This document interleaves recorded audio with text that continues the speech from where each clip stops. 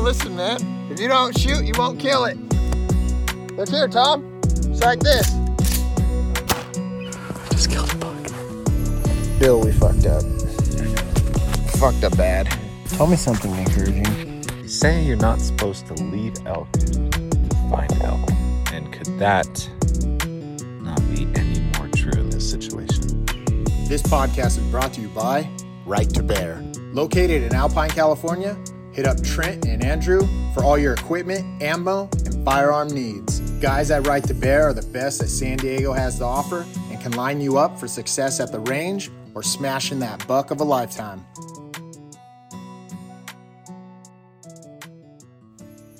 Welcome back, guys. Listen, first things first, I have to apologize. I'm apologizing because I wish I was recording more podcasts. I honest to God, wish I was able to record more than I actually am right now. I just can't. I got too much stuff going on. The ones I can get out, I will, and I'm going to work to get back on track to start producing more podcasts and get them out there to you. I'd like to be putting out 2-3 a month, just like the old days. It's just hectic as all get up right now in my life. I got a ton of stuff going on. That being said, through this downtime, I've been speaking with John Stallone with Howl for Wildlife, and he reached out to us and basically was wanting to know if we would help promote Howl for Wildlife. You guys all know that here at Ridge Outdoors Podcast, we're a big proponent in like wildlife conservation, public lands, public access, and basically against any bill that would come up that would put any outdoors men and women, fishermen, hikers, bikers, any of us, right? Any of us that enjoy the great outdoors at risk of losing our opportunity and rights to public land, right? So that being said, we were speaking and he was wondering if we would partner with them to share their monthly Action Center review. And without a doubt, I volunteered our services. So that's what we're going to do for now on. I think it's going to be a monthly thing. And I find great insight in it. It's actually it's a good opportunity for all of us with local platforms to do this. I think spreading the word is the best course of action. And, getting as much information out as possible is the way that we're going to defeat these bill introductions and all this anti-propaganda against us. That being said, this month's Action Center review is basically there's a couple bills in the East Coast that get addressed. The North Carolina Bear Expansion Act, the New Jersey Archery Buffer Zone. That one's like really trippy, guys. Check that out. It actually buffers out from 150 feet to 400 feet from a dwelling.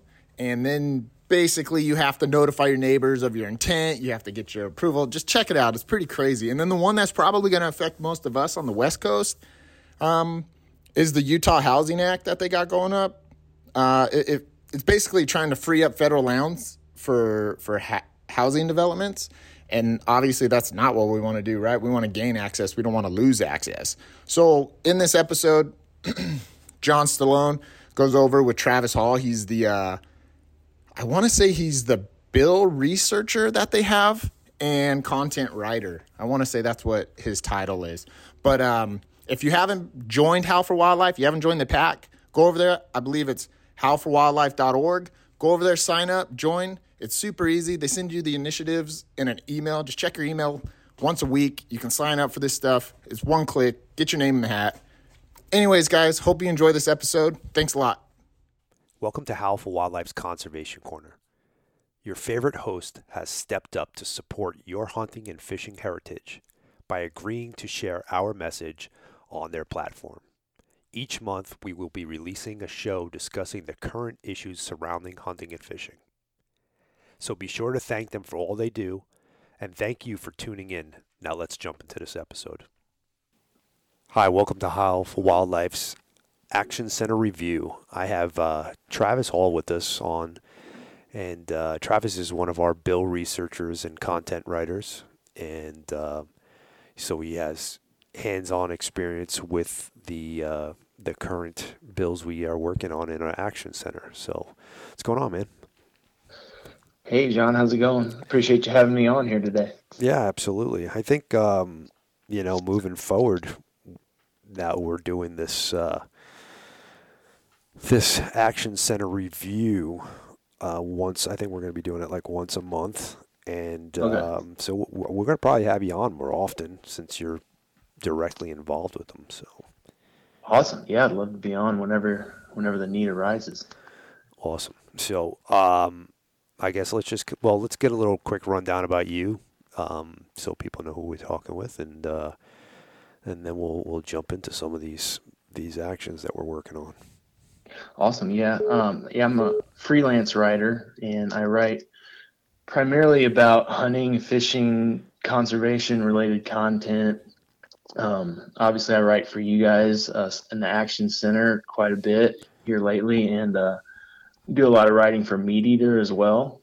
And I've had a few articles in Field and Stream here lately, so I do that. And then I also report for some local publications. I'm based out of Montana, Western Montana, so I'm writing about hunting and conservation for a few local outlets as well here. So.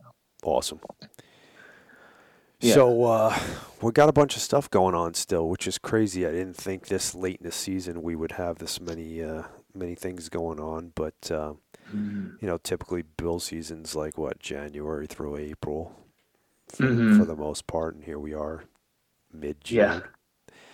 So let's talk about this. The North Carolina bear one. We'll start off with that, and if you could give us an overview of that bill, and then we'll kind of dive into it a little bit.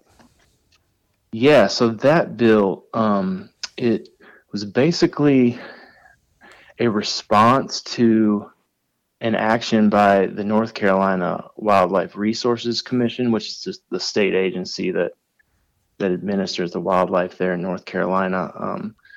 But it's been several months now, but they have expanded, or they're attempting to expand their bear hunting opportunity in the western part of the state. Western North Carolina's mountainous terrain, quite a bit of public land, at least for Eastern standards. They've got about 1 million acres between the Pisgah and the Nantahala National Forest there. But the commission decided that because bear populations have been expanding, growing in North Carolina, they wanted to open up some opportunities in a few areas that had formerly been designated as sanctuaries.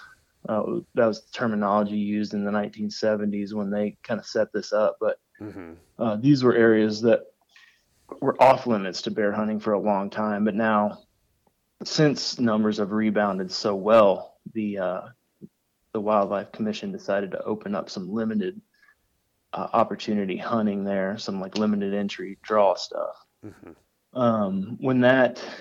When they did that, they were challenged by a lot of animal rights groups in that area. They just met a lot of opposition. Local media kind of latched on to the controversy of it all, as they tend to do, and it got a little blown out of proportion, I would say. Yeah. But it passed either way within the commission, and the rule should have gone into effect. But then it got challenged in the legislature by these same animal rights group. They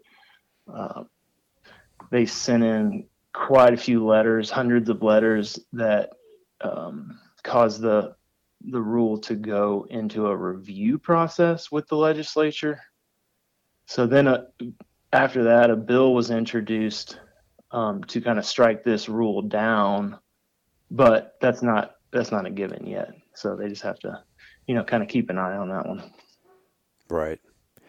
And so I noticed that I had read some articles about it that were basically, it was a lot of people were misunderstanding what was going on, and that's why they were so up in arms about it. Like, I think the word sanctuary was throwing people off, is that we were going to go, hunt in these like fenced off Right. places and stuff like that. There was quite a bit of that I saw going around. Mhm. Do you have the numbers of what the bear population was and what it's become in these areas? I don't have the numbers in front of me, but when I was reporting on this at the time, I talked to a bear biologist there, and she told me that, in the 1970s, they were dwindling. I mean, the black bear in North Carolina was all but gone from the area. And that's when they designated those sanctuaries. And like you said, that terminology is a little problematic now, because it makes people think of like a national park or somewhere that hunting should never be allowed. But when they designated them in the 70s, it was with the understanding that once these populations rebounded, there would be some hunting opportunity allowed, and that's where they're at now. And I don't have the exact numbers, but I've been told by bear biologists in the state that they're thriving. Bear numbers, particularly in the western part of the state. And this was just designed to kind of address that and manage that population, because human bear conflict seems to be on the rise there, particularly near the Smoky Mountains. Yeah, I remember now.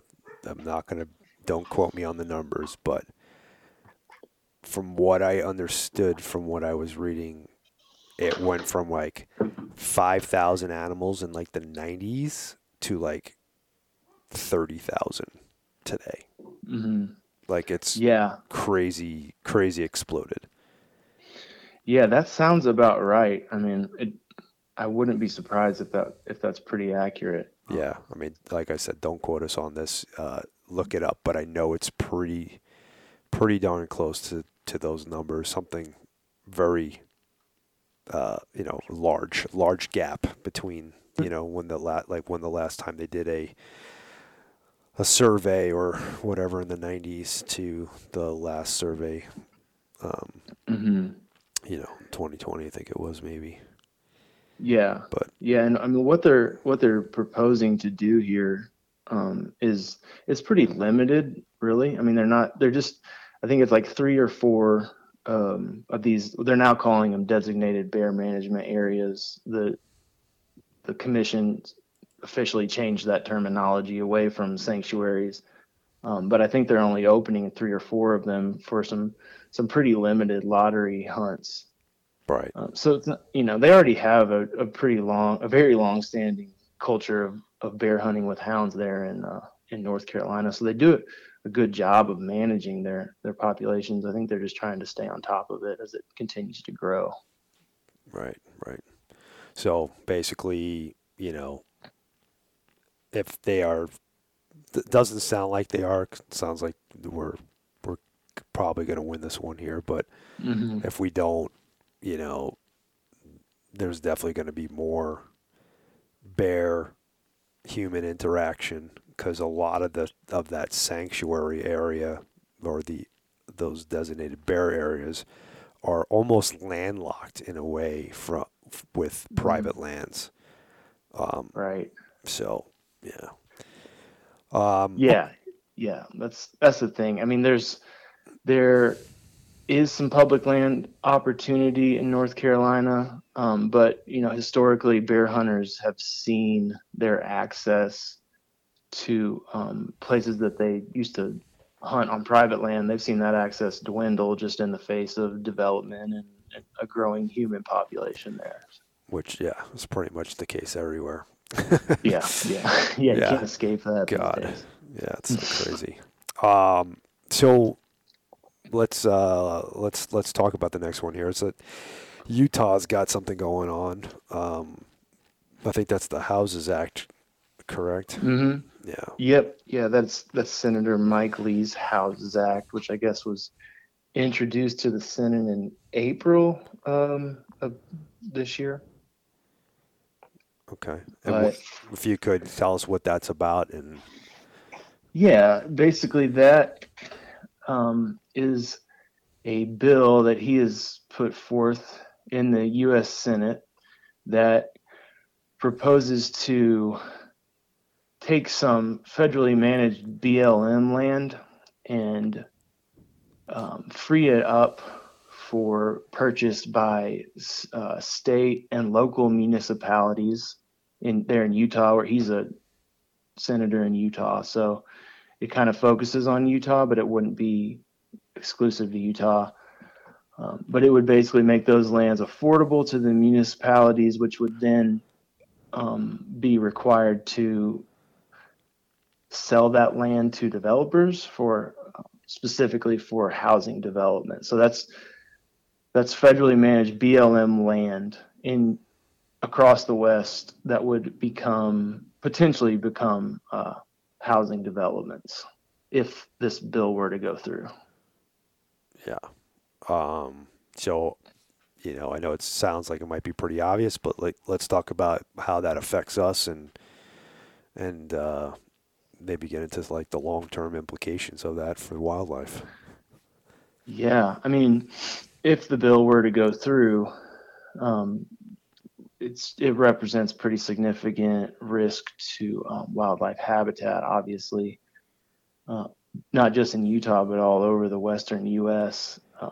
These animals rely on public land for all kinds of things, from just their natural everyday forage to winter range. So once you start taking land out of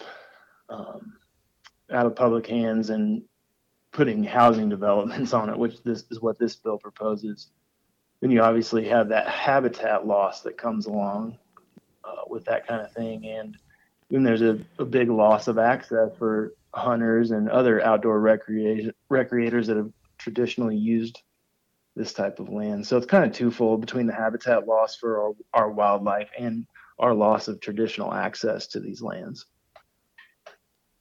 Yes. So, I mean, this is not just a Utah thing, right? So we could potentially, as hunters and sportsmen, potentially lose thousands and thousands of acres that are open for us to hunt. Right. And yeah, I mean, sorry, go ahead. With that, obviously comes the ramifications for the wildlife using that landscape, because we already know, especially like mule deer are very affected by defragmentation of their landscape. Right. They're not as adaptable as the whitetail or whatever that'll sleep underneath your back deck, because that's how they are. And right. Mule deer just don't do that. I mean, some of them do. Some of them kind of grown up that way, and you'll see that in like Estes Park area and stuff like that. But this is bad. This is a very, very, very bad bill. Like, if it goes through, I think this is definitely one that the troops need to rally behind. And I haven't really seen a lot of movement from us on it, to be honest with you. I know from Howell Wildlife specifically. I'll pull that up right now. Yeah, I was wondering how many signatures it has. Not a whole lot. Almost 2,300, which is when it's something this, egregious or, impactful, I guess is a better way to put it. Right. To hunters and wildlife directly, like I think we need to really get on this one here, guys. So, don't sit on your hocks. Yeah, it's an important thing to try to fight this. I mean, Mike Lee has a long-standing history throughout his tenure in the Senate of trying to transfer federally managed land out of federal hands kind of into the state, or in this case, local municipalities, where it can then be sold off to private interests. And once it's gone forever. Yeah. And it's access that's lost, and it's wildlife habitat, and both of those things are already dwindling. So, Do you know if BHA is working on that at all? yeah, Well, it sounds like that's like right in their wheelhouse of what their mission Yeah. is. But I don't Yeah, know. they've been definitely on top of this one since the bill was introduced, and even I heard some rumblings about it before it was even introduced in the Senate. But they have a portal that sends people to Mike Lee, and they're sending a ton of letters. I talked to Lan Tawney whenever I reported on this for Meat Eater back when it first made news, and he kind of indicated to me that he didn't think this bill would have much support in the Senate, and he'd be surprised if it even got out of the committee. Just, I think bills like this that kind of tend to or attempt to steal land from the American people, they just don't go over very well with people outside of Mike Lee's direct constituency. Right. Once they get a national spotlight, the uprising can be pretty fierce, and it has been in the past for similar efforts that Mike Lee and other like-minded politicians have put forth. So Yeah. I don't know. Like, for me, I think that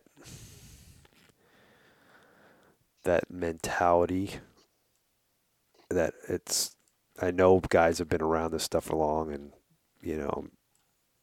have seen it, but I think that mentality is dangerous to that sit back on your hocks and just, okay, I don't think, or I don't whatever, this is, too outlandish, especially nowadays. Like, I mean, look what's going on in this world. Like, I think we got to be super heated and fired up about every little thing that comes up and just fight tooth and nail. Like, I agree. It's one of the things that drives me insane, like, to see when I open up the Action Center and I see something like this and there's only 2,400 or 2,300 signatures or whatever. And I'm like, we have 40,000 plus members on Alpha Wildlife or members and users. I'm like, why don't we have 40,000 signatures? Right. We have 16 million hunters. Why don't we have 16 million signatures? Right. We shouldn't be losing anything. We should be working, like, I mean, it is our goal to start working to get stuff that we've lost in the past back. You Right. know? These lion hunting in California or something like that. We want to be able to work on that stuff. It shouldn't be that hard to just get on here and drop a signature. This is big stuff. Again, I know it seems like it might be easily what's the word I'm looking for? Like brushed off or whatever, but it's like I don't know. Like, there's too much of this stuff going on right now. There's a lot of land issues going on. Matter of fact, we're going to get into this next one here. I want to talk about Jersey. What's going on over there? New Jersey. So there is a bill, and I believe it's in the New Jersey House. But it basically takes an existing buffer zone for people that are hunting with archery equipment, say. At the moment, you have to be 150 feet from a residential dwelling, I think. With your archery equipment, you cannot hunt inside that zone, but it's going to take that and extend it out to about 450 feet. And that's just one portion of it. The other, maybe even more egregious part of that bill is that it requires private landowners in the state of New Jersey to inform all adjacent property owners of their plans to hunt that property that they own. So you would have to send a letter to, or somehow inform your neighbors that you plan to deer hunt on your property, and then before you could go through with your hunting plans, you have to receive some sort of receipt from those neighbors, which is absolutely ridiculous. Yeah, it's crazy. I mean, I know this is not necessarily. I mean, it does affect public lands too, and I'll get into that in a minute. But to me, think about this. Let's say I'm a guy that owns, I don't know, 3 acres, which doesn't sound like a lot, especially us Western guys. 3 acres is nothing, but you're talking to a guy that hunts a 5-acre lot, has hunted 1-acre lots for whitetail back east many, many times. Yeah. So if I own, let's say, a 2-acre parcel, my house is on it, and my neighbor, my neighbor to the right of me doesn't want me to hunt, then I can't hunt on my land, Right. Or let's say that all of them agree that I could hunt, and we just went to 450 feet versus 100, or was it yards or feet? I think it's feet, isn't it? Oh, I think it's yards, actually. I might have misspoken and said feet. Okay. I think it's yards.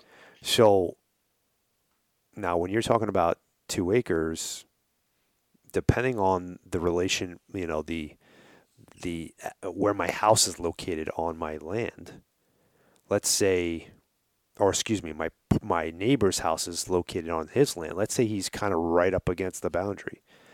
Now I'm going to lose 150 yards of my own property that I cannot hunt because of this law, Right. And it's, the same thing goes for public lands. Like back east or in Long Island where I hunt, there's these little tracts, of couple acres, several acres of land in between housing that have a crap ton of deer, lots of deer. Suffolk County, I'm going to bring up because I'm going to speak specifically to this because I know it well. Suffolk County. So you're originally from the Northeast. Correct. I've been living in Arizona since 1991, so I've been here for almost 31 years. In August it'll be 31 years. Yeah. So I'm pretty much a zonie. I've been in Arizona for way longer than I was in New York, but I go back, and my wife is from New York too. We go back every year, and I go hunting there almost every single year. So, and they got a lot of whitetails tons. in New Jersey and New York, right? Tons. Those states, those areas have like one of the highest, if not the highest in the country for deer vehicle collisions, nuisance problems with deer eating, landscaping, and tick problem like you wouldn't believe. So there's all this stuff there so these deer definitely need to be managed 100%. Matter of fact, in New York, if you shoot a doe, you bring the doe to get it checked in, they will give you another tag of either sex tag. And wow. You could do that twice. Like, that's how many deer are there. So you have a problem with deer, and this is the same thing with Jersey. You have this issue, and you're effectively cutting off the main tool to managing this problem off at the knees by constantly whacking away at the ability to actually hunt. Right. The problem is in these suburban areas. You can't I could still go to, the national forest or go to a large tract that's, thousands of acres and go hunt, but that's not where the problem of the deer is. And that's not going to fix the problem that you're having. Right. So yeah, because whitetails, they like that edge habitat. They're on the edge of human occupation.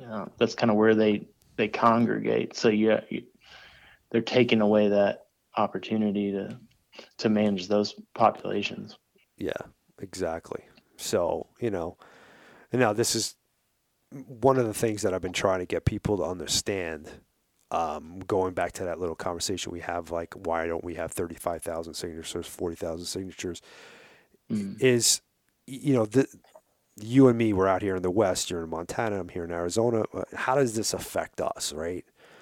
And people don't realize that if you lose hunters because they can no longer hunt in their state, your voice gets smaller and smaller and smaller, and eventually that's going to trickle back to you.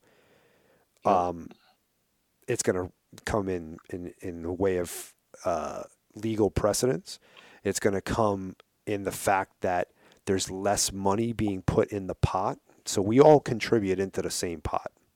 You can't think of it, you're not doing it as in a state level. You are at certain, tag sales or whatever, but when it comes to, Pittman Robertson and stuff like that, that is a large pot that the whole country puts into, and then it gets divvied up. Well, that pot keeps getting smaller. So people need to understand that we only exist because of that pot. Because without us, there would not be a mechanism to run conservation. And it's what protects us on a grander scale. That's why we're constantly dealing with the death by a million cuts, because they're chipping away at the edges all the time, because they can't do something like, oh, let's get rid of deer hunting, because but you start losing stuff like this, and people just don't want to deal with it. I can't even hunt on my own land. Why, that's where I got into bow hunting for. I'm not going to do this anymore. So now that guy's not buying bows, and he's not, so exactly. Yeah, it's a crazy thing. So I just kind of want to just keep hitting that home for people to understand that. Right. Yeah. It's, like you said, the death by 1,000 cuts strategy. That's their most successful. When I say they, I mean the organized animal rights activist coalition. That's their most successful route as far as limiting opportunities. And the more convoluted and hard to discern they can make these efforts, the better for them, because they kind of tend to go under the radar. Oh yeah. Whenever they don't cause a huge uprising. Yeah, like this thing.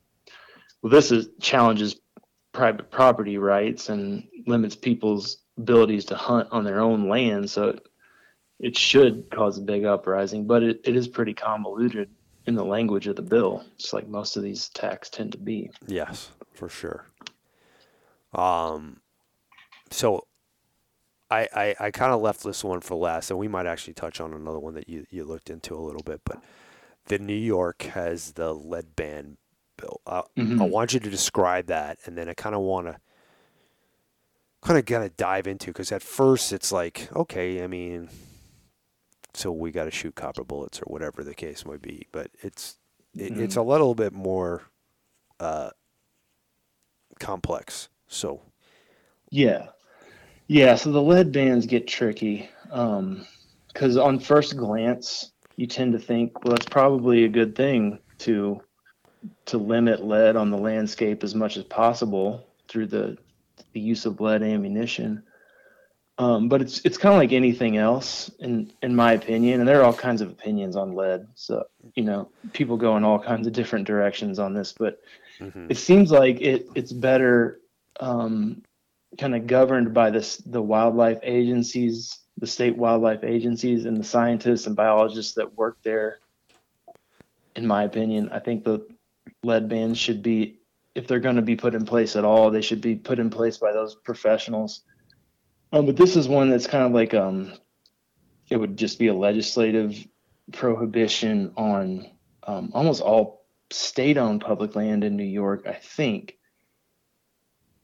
And yeah, it would just outlaw all lead ammo use on state-owned land and all the land within the water supply that feeds into the water supply of New York City. Right. So yeah, a large sweeping ban on lead. And what that does is it tends to keep people away from hunting and fishing. It works against new hunter recruitment efforts. Obviously lead ammo is less expensive than some of the copper and other alternatives, but so it will weed out hunters, new hunters, and even existing hunters in New York. Yeah, and that goes back to what we were just talking about, the pot getting smaller. Right. The Pittman Robertson dollars will continue to dwindle in the face of something like this. Yeah, and for those of you who are interested in it or not, on my personal podcast on Days in the Wild, I did talked specifically about lead and lead poisoning, and I had a gentleman, Dr. Brosdale, on to talk nice. about that, and it's pretty good. We're not going to get into that right now, but if you want to listen to that, there's a lot of research as to why and what and what not. So just take a look at that, and you'll kind of find out a little bit more about it. But so the lead ban, it's on the grand scale of things, is not a good thing for us, I guess. And I don't know if It doesn't seem like that, at least not this particular attempt to regulate lead. That's not to say that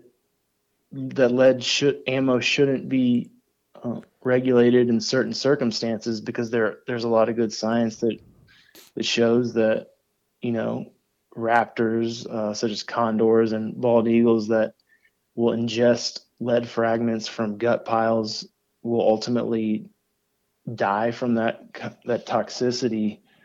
But again, I think it goes back to, we need to empower our state agencies to make these decisions and not use these sweeping legislative efforts, because they tend to get co-opted, just like everything else in the legislature that has to do with hunting. The Center for Biological Diversity or whatever it might be will get behind an effort and kind of use that to advance their goals of limiting hunting opportunity. Whereas if it's just done on a case-by-case basis by our wildlife agencies, I think that's a better outlook for this, or solution to this lead problem that we have. Right. Yeah. Like, obviously, if there's an area that is specifically, I don't know, California condor or whatever, where that is an issue, that is a problem, that is a known problem that we're having with the lead. And right. Yeah. And then you mentioned the water supply. We've already eliminated lead from waterfowl hunting. Federal, exactly. That, like, those make sense to me, but to go shoot a deer in the woods, right, that you're not going to have a condor in there, or it's not open country where you're even going to have vultures or raptors or whatever. It doesn't seem like a prudent thing to do, Yeah, But, and with the water supply issue in particular there in New York City, or New York State, the water that feeds to New York City. I was reading something about, they have so many of these shooting ranges on public land throughout that watershed, where, they go back however many decades of people just constantly shooting into the range dirt. shooting lead ammo. And that hasn't contaminated the water supply. So why do we have a reason to believe that, further big game hunting in the Adirondacks, where people are hunting white-tailed deer with lead ammo, is going to be problematic? If it's not already proven from these shooting ranges that have existed for a long time. Right. Well, cool. I do want to close with this, just to bring it up. There's a bill in Washington. Not bill, but there's a situation in Washington that I want to touch on. I'm actually going to be doing a podcast with Bart George, who is the lion guy. We'll call him the lion guy in Washington. Yeah. That will be specifically talking about this and have it really, flesh it out. But let's just give a quick overview. So there's a problem right now in Washington in the Blue Mountain elk herd, which used to be the largest single herd, I think, in the country. Oh, wow. I didn't know that. Yeah, I believe it was. And Yeah. now is on the decline Right. drastically. Yep. And Yeah, it seems that way.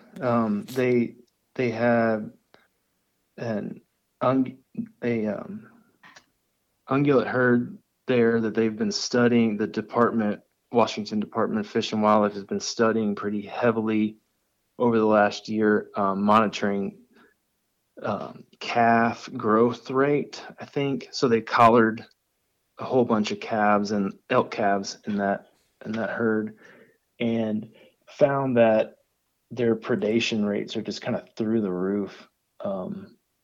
Something crazy like, I don't know, 80% or more of these calves had succumbed to some form of predation, and a pretty huge number, portion of that was attributed to mountain lion predation. yeah, I got the exact numbers here. I think I just pulled it up. So there is, hold on a second here. Oh, I thought I had it right in front of me. I'm sorry, guys. Trying to find out how many they collared. I think they collared 125 animals. Yep. And 92 of them or something like that was, I don't have the numbers exactly, but I want to say 92 of them were killed by predation. Or I'm sorry, there was only 9 alive or something like that. Yeah, I think that's what I'm seeing. Yeah, 9 yeah. of them survived. 9 of them survived. May Okay, went, and 77 of those deaths were directly related to mountain lions. Okay. Yeah, I think what I have is 77 were as a result of some form of predation, but 55 deaths were attributed directly to cougars. Okay, yep, you're right. That's exactly it. Sorry, guys. We should have had our numbers. I wasn't prepared to talk about this one, but I know I wanted to touch on it real quick. Yeah. And the rest were black bears, wolves, and even determined that 1 or 2 of them were killed by bobcats too, right? Mm-hmm. Yeah, I think so. Yeah. So they got a big predator problem there. And right now there's a proposition to add an additional lion tag. And so, there's some people out there that think, well, that's just not going to do anything because we don't even meet the quota. But if you look at it from the standpoint that this is one of the things that we need to check, the box that we need to check, it's not going to hurt anything to be able to get another lion tag there. It's not going to hurt anyone. Heck, it might even help by putting some more money out there. Okay. Exactly. Are we going to be taking more lions if people get more tags? I don't know. Probably not. There's a couple of people that said, you might see 5 or 6 more lions taken out a year. Well, 5 or 6 more lions. If you do the math, let's say 6 lions times 52, that's 312 animals, ungulates that you just saved. That's not a small number, but but the whole premise behind it is you need to have more tags there. And let's say we put the more tags there and the, in 2 years you relook at it and say, hey, well, listen, we still haven't met this objective. Now let's go to the next step. Let's allow hound hunting again, or let's allow, because you can't hound hunt there. Right. Right. Yeah, it's been outlawed since the 90s, or I think. Yeah, they followed suit with California. So, but it's like you can't make changes, or you can't hope that everything's going to change in one shot. But if you do this, now you have something to point to. You're like, look, we even increased the line take. We're still not getting there. What can we do? What tool can we use? We know this is effective. Let's do that. Right. So you have to have those steps to point to, and I don't think people are understanding that. A lot of people with up in arms about it, saying, "Oh, this is just like a shell game. It's just going to make people feel like we're doing something and we're not doing anything with it," and yada yada yada. So, from my perspective, and Hal's perspective, this is just a necessary thing that we need to do to go to the next step. Right.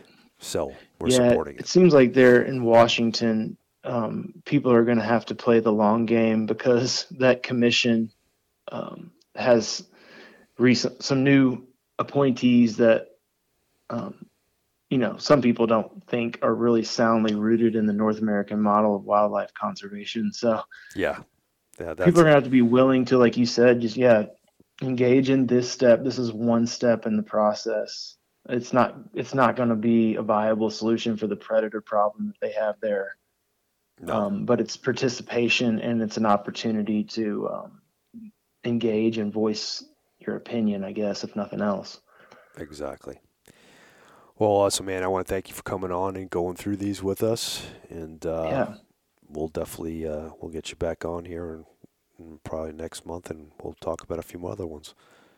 Awesome, John. Well, I've enjoyed it. I appreciate you having me on. I appreciate all the work you guys are doing and the opportunity to help craft some of these actions.